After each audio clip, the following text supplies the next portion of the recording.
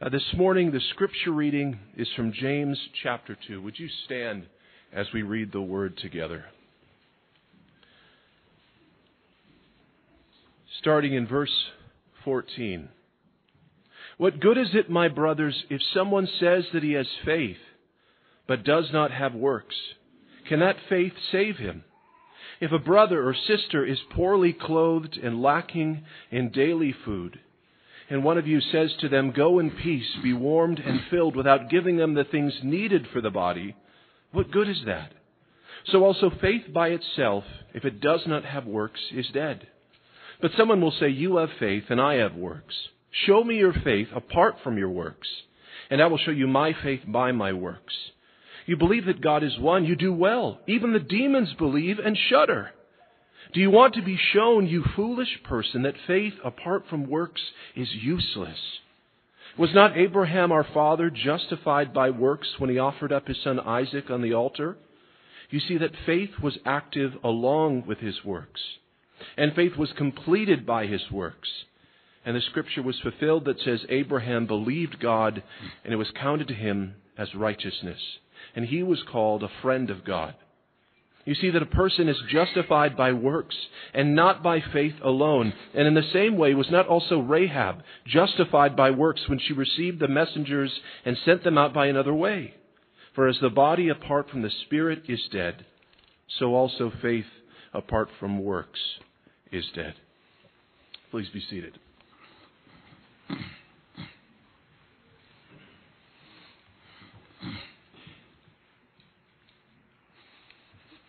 Good morning.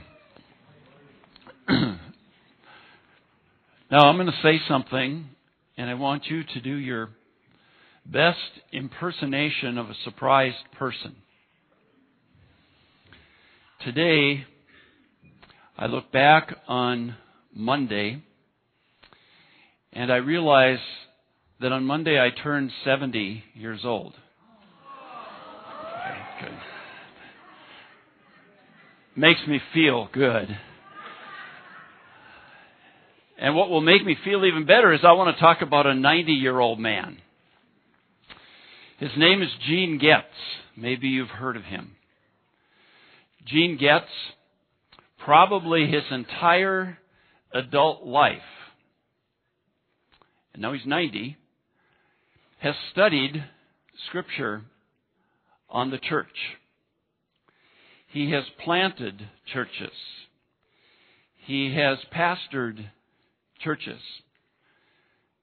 He has written books about the church.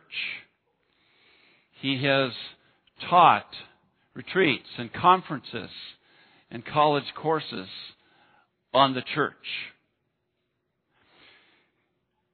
And even as a 90-year-old man who uses a walker, he is still passionate about the church. Oh, that I would be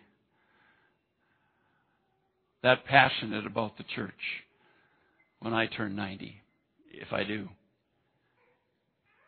But one thing that Gene Getz says, after all those years of studying about the church, teaching about the church, planting, pastoring churches, he says he believes that the greatest measurement of a healthy church is faith, love, and hope. Did you look up above the main entrance when you came to worship today? 3 words. They will be there all year. Faith, love, hope. Gene Getz believes they are the key measurement of a healthy church. And so, in the month of January, we are doing a short little series, started last week, on faith, love, and hope. And we are being challenged, myself included, that we be a faith, love, and hope church. Now, I'll be honest with you, I think to an extent we are. And that's to your credit and by the grace of God. But we can go so much farther. There's more health to experience as a local church. And so hopefully this month we will really be challenged to move forward on being a faith, love, and hope church. Today we're going to talk about the faith part. Next week, the love part, and we'll finish with the hope part. Let's pray right now. Father, we thank you for the church. We thank you for all that you teach us about the church. It's your idea. Not only the universal church made up of all those who follow you, Lord, but the local churches, the churches all over the world, made up of people who follow you and who represent you in their communities all over this world. And God, we're one of them. That's exciting. We're one of them. And I pray that you'll keep encouraging us and challenging us in these weeks of January as we begin a new year. Guide us today as we think about the importance of being a faith church. In Christ's name we pray. Amen. When Lawrence was reading in James chapter 2, you probably noticed that James' subject in that passage is faith. And his subject is a very particular kind of faith. You see it in verse 14. It's saving faith. He talks about the kind of faith that saves. And so, through the rest of the passage, he is trying to describe for us what real saving faith is. And something he really stresses in the passage is that saving faith is a living faith. You may have noticed 3 or 4 different times he talks about faith being dead or faith being alive. He's trying to get the readers to understand that true saving faith is a living faith. It's not a dead faith. And what is a living faith? A living faith is a flowering faith. Or as James puts it, a complete faith. He brings that up when he's talking about Abraham. If your Bible is still open to that passage, you'll see it's in verse 22. He's talking about Abraham. And he says, you see that his faith, Abraham's, and his actions were working together. And his faith was made complete by what he did. Abraham's faith was made complete by his works, what he did, his actions, his way of living. And the word that's translated complete there means fulfilled, manifested, revealed, becoming visible. But another meaning for the word is flowering. He talks about when faith produces works, action, a way of living, that is the flowering, the blooming, if you will, of faith. You know what kind of flower you have. You know there's life in that flower when it blooms, right? The blooming, the flowering of that plant is the completing of it. It's being made visible. That plant is giving evidence of what's there underground through its blooming, through its completing. And what James is trying to say is we are saved by a faith that's alive, it's living, And the proof of it is when it flowers through what? Our works, our actions, the way we live. And so that's what we're going to talk about.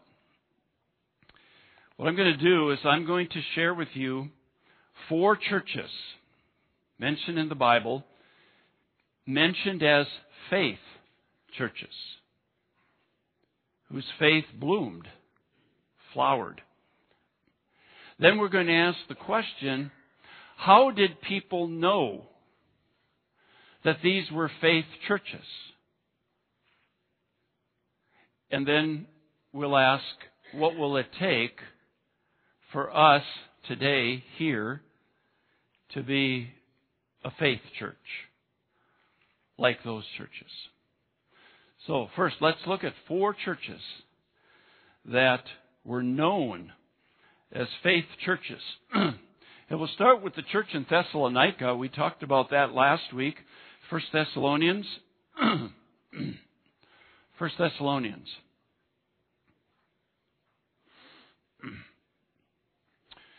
Just want to point out some things that are said about that church. At the end of verse 8, Paul says to this church, your faith in God has become known everywhere.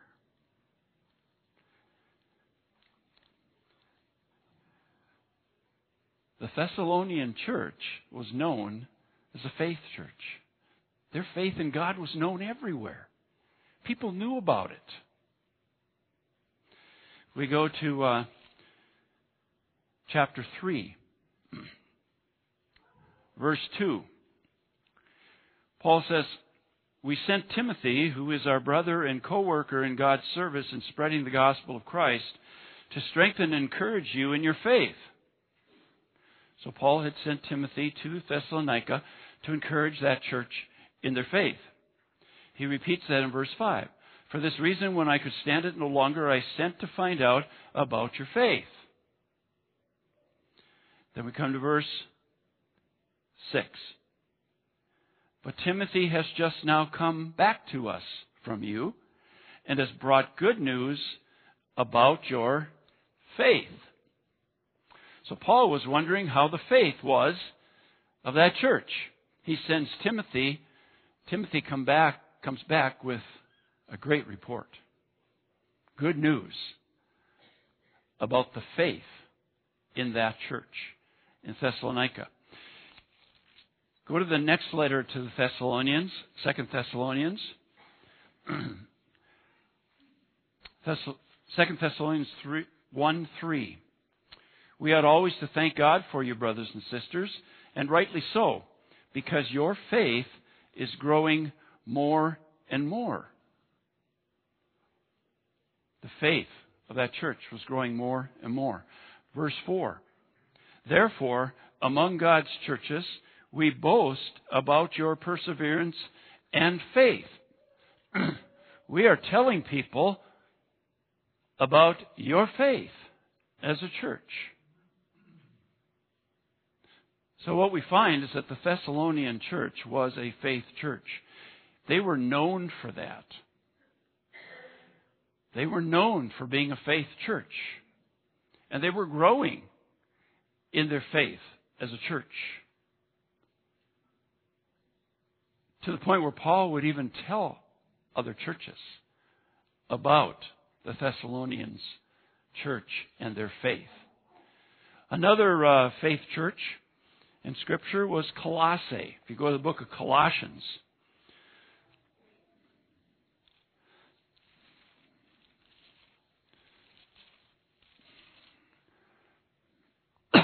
Colossians chapter 1, verse 3. We always thank God, the Father of our Lord Jesus Christ, when we pray for you, because we have heard of your faith in Christ Jesus. Paul says to that Colossian church, we've heard of your faith in Christ Jesus. It's known out there. We've heard it from other people about your faith in Christ as a church. The church in Colossae was known as a faith church. The third church that was known as a faith church was the church in Ephesus. Ephesians chapter 1. Ephesians 1, verse 15. Paul says, "For this reason, ever since I heard about your faith in the Lord Jesus Christ." Paul had heard about the faith of the Ephesian church. People were talking about it, so that Paul heard about it. They were known as a faith church. A fourth faith church in that day, the Roman church. Book of Romans, chapter 1. Romans 1. Verse 8. "First, I thank my God through Jesus Christ for all of you, because your faith is being reported all over the world." The church in Rome was a faith church. People knew about their faith as a church. It was being talked about and reported all over the world. So you have four churches that were known at that time for their faith in Jesus Christ. The Thessalonian church, the Colossian church, the Ephesian church, and the Roman church. Known for their faith in Christ. Known as faith churches. The question is, how did people know that? How did people know that these churches were faith churches? How did they know about the faith of these churches in order to report it, to talk about it, to share it with others? How did they know that these were faith churches? Well, let's go back to 1 Thessalonians chapter 1. 1 Thessalonians 1.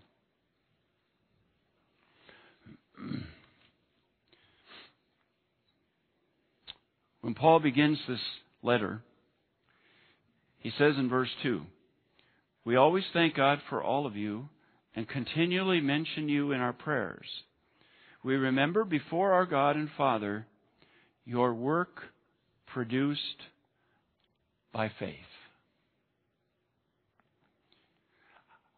How did people beyond the Thessalonian church, beyond Macedonia, beyond Achaia,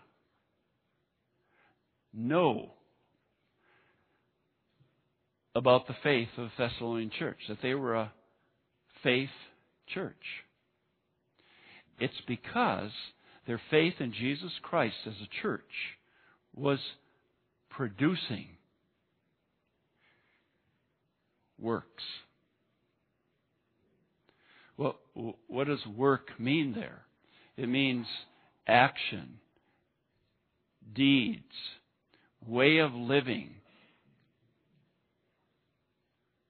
Paul says, "I thank God because you people have a work-producing faith." People know about your faith because they have seen or heard about what your faith is producing. Your works, your way of living, your deeds, your actions, they point to your faith. Your faith in Christ is the explanation for the way you live as a church. It's the why. Their faith in Christ is the why for the way they lived. And as time went on, it began to touch people beyond the church, beyond Macedonia, beyond Achaia. Their faith was flowering. It was blooming. It was being made visible. It was being made recognizable all over through their works, their deeds, their actions, their way of living.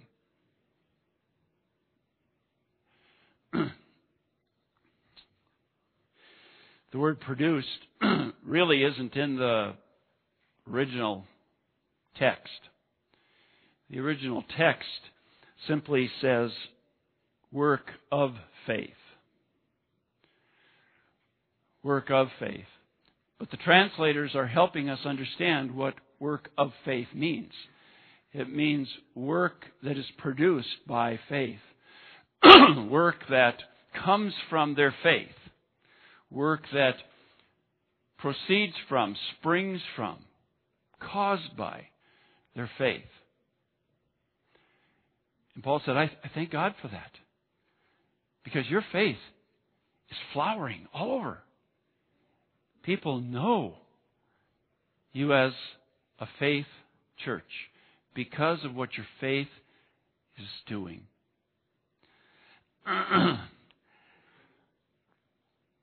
Faith in what or whom? Christ, of course.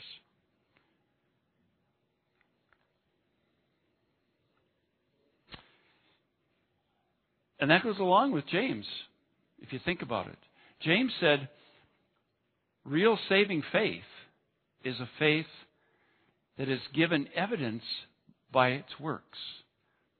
That if you truly have a saving faith, a living faith, out of that faith is going to come certain works, certain actions, a certain way of living that is going to trace back to your faith in Christ. Your faith in Christ will be the explanation for how you live. That's how people knew. That's why people could talk about the church at Thessalonica. How they knew they were a people of faith because of their works, their way of living.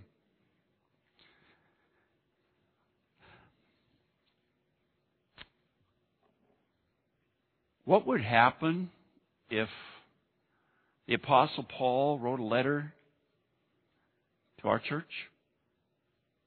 No. He wrote a letter to a lot of churches. What if he were here today and wrote a letter to our church? You know, would he say to the church at Embarrass, I thank God upon every remembrance of you for your work produced by faith? Would he say, your faith as a church is known throughout the Iron Range? Your faith in Jesus Christ as a church is known beyond the range throughout Minnesota. And everywhere I go, would Paul say, when the Embarrass Free Church comes up in conversation,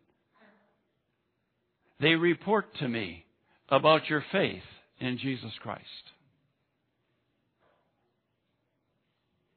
Could he write that to us?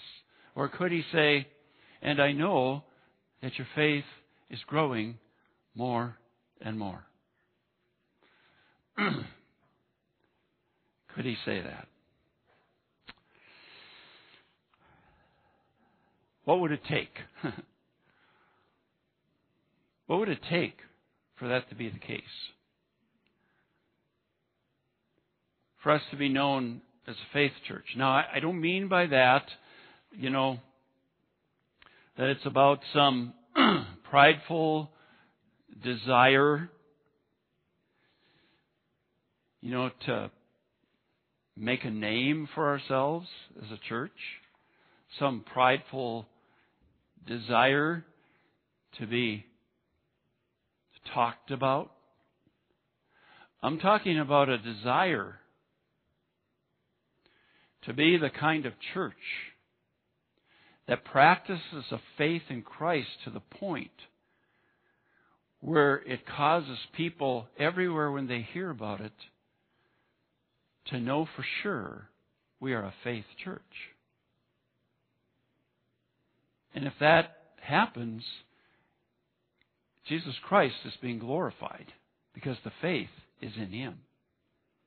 He is being glorified. And people are being caused to think about the difference that a faith in Christ can make in the way of living, in the works and deeds and actions of a group of people.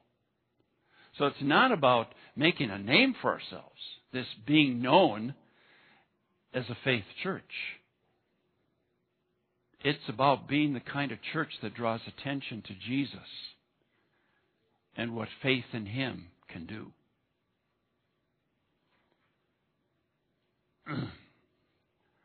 What would it take? Well, a church is people. Right? A church isn't this building. A church is people. You are this church. Okay? A church, whether we like it or not, then takes on the character of the people. Are you with me?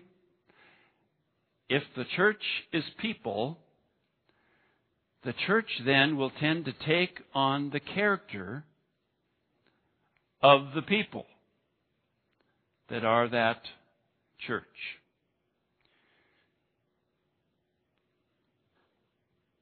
Which means a church is known by its people.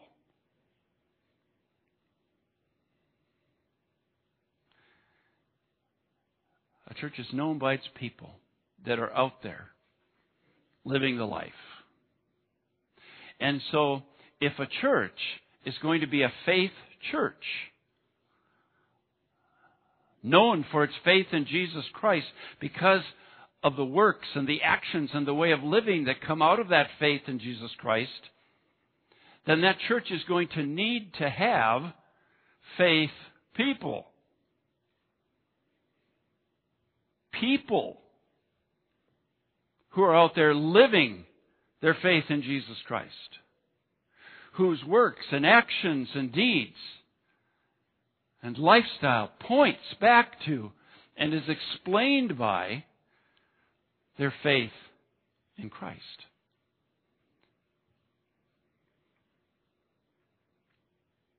So that means you and I have to think about our faith. Are we faith people? And when we go out there and we live in our communities and we build friendships and we carry on marriages and families and we go to work and we go to school,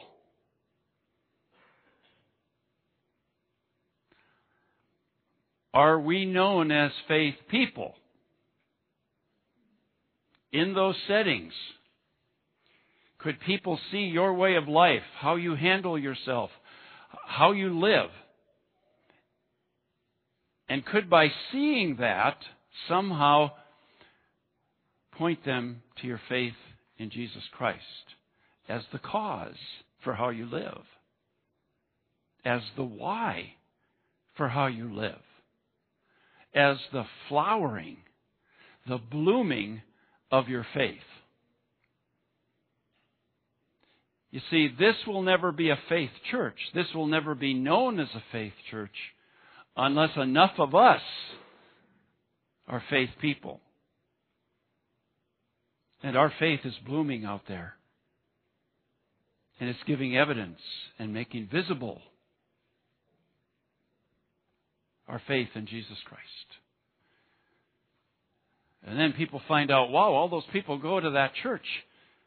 If they're like this, that must be what the church is like. It must be a faith church. Because every person I meet from that church is a faith person. Does that make sense? That's how it's going to happen. You don't just flip a switch and this becomes a faith church, known by our faith in Jesus Christ. It becomes a faith church, known for that. Because we are out there living as faith people. There are folks, though, that will say something like this. Yes, I am a person of faith.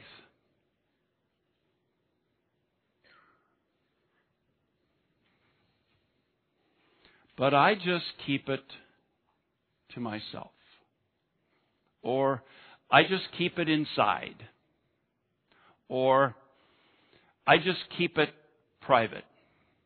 I'm a faith person, but I keep it to myself.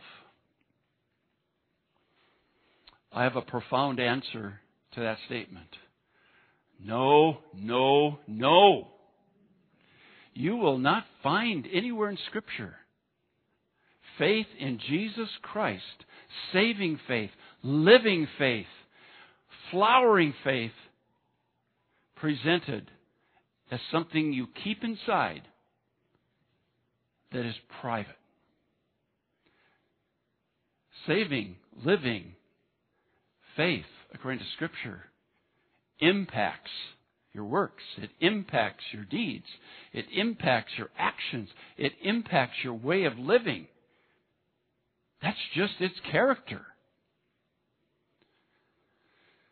Some of you are familiar with Willie Nelson, the singer, and you're probably familiar with the song that he is known for. And it kind of frustrated me that because I was listening to this song this week and going to use it, that I woke up this morning at 4 o'clock and I couldn't get that dumb song off my mind. And I would fall back to sleep, and 15 minutes later, that dumb song would come to my mind. It's the song, You Were Always on My Mind. And some of you could just start out singing it right now, couldn't you? Just know that tune kept coming to my mind at 4 o'clock this morning. But here's what the song says, all right? I didn't treat you quite as good as I should have. I didn't love you quite as often as I should have.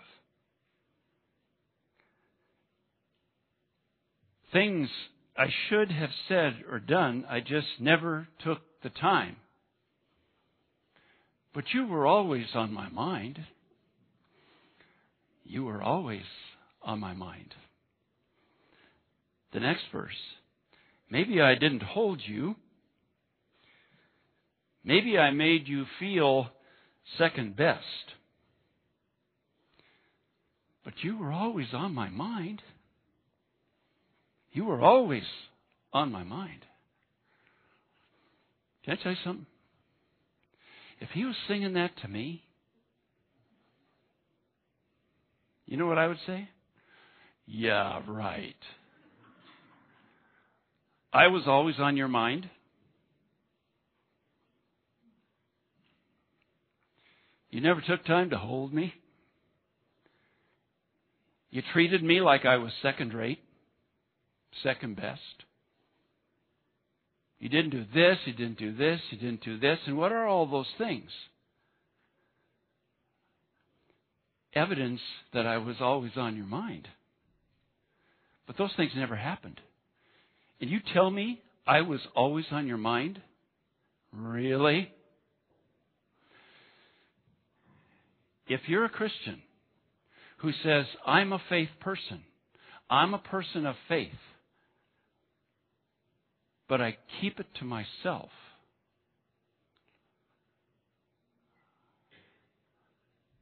I would say, Really? You're a faith person? Because if we are faith people, that faith will produce something. That's its character. It's going to produce a way of life. It's going to produce a certain kind of person. It's going to produce certain works and deeds that draw attention to the one in whom we place our faith. Don't tell me Jesus is always on your mind. And there's absolutely nothing flowering from that and being produced. That's just not the faith the Bible talks about. So, to be a faith church, we need to have enough of us that are faith people and who are out there living our faith, letting our faith produce a certain kind of life, a certain way of thinking, a certain way of acting that gives visible evidence that we truly are faith people. And if enough of us are doing that, we can become known as a faith church.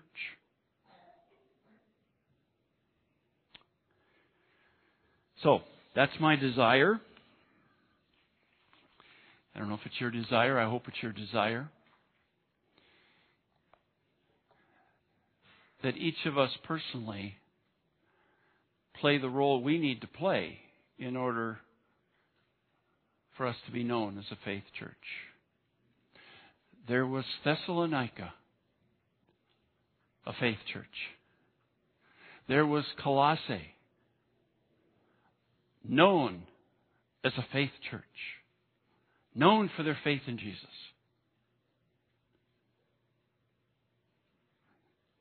There was Ephesus, and the church there, known by many around that they were a faith church. Their faith in Jesus was visible through the life they lived. And there was the church in Rome. And other people reported that they were a faith church.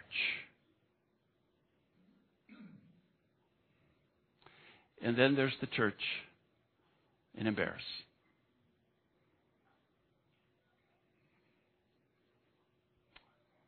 Are we and will we be known as a faith church?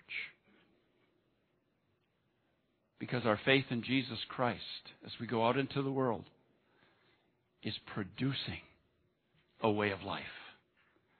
Producing works and deeds and actions that can only be explained by faith in Jesus.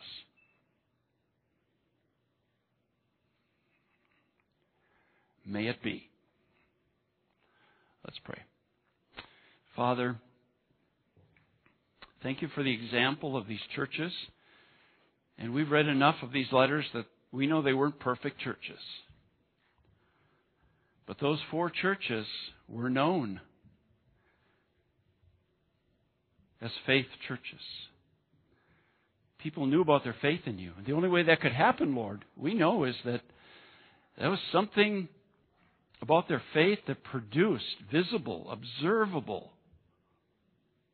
evidence of their faith in you. Father, could you help us be that kind of people? Show us how to do it. Help us to be that kind of church. And again, Lord, it's not because we want a certain reputation, that we pridefully want to make a name for ourselves. Lord, it's because we know that if we are a faith church and we are giving evidence of that, it points back to you and brings you glory and tells this world that it makes a difference to place our faith in you and your Son, Jesus Christ. May it be. In His name we pray.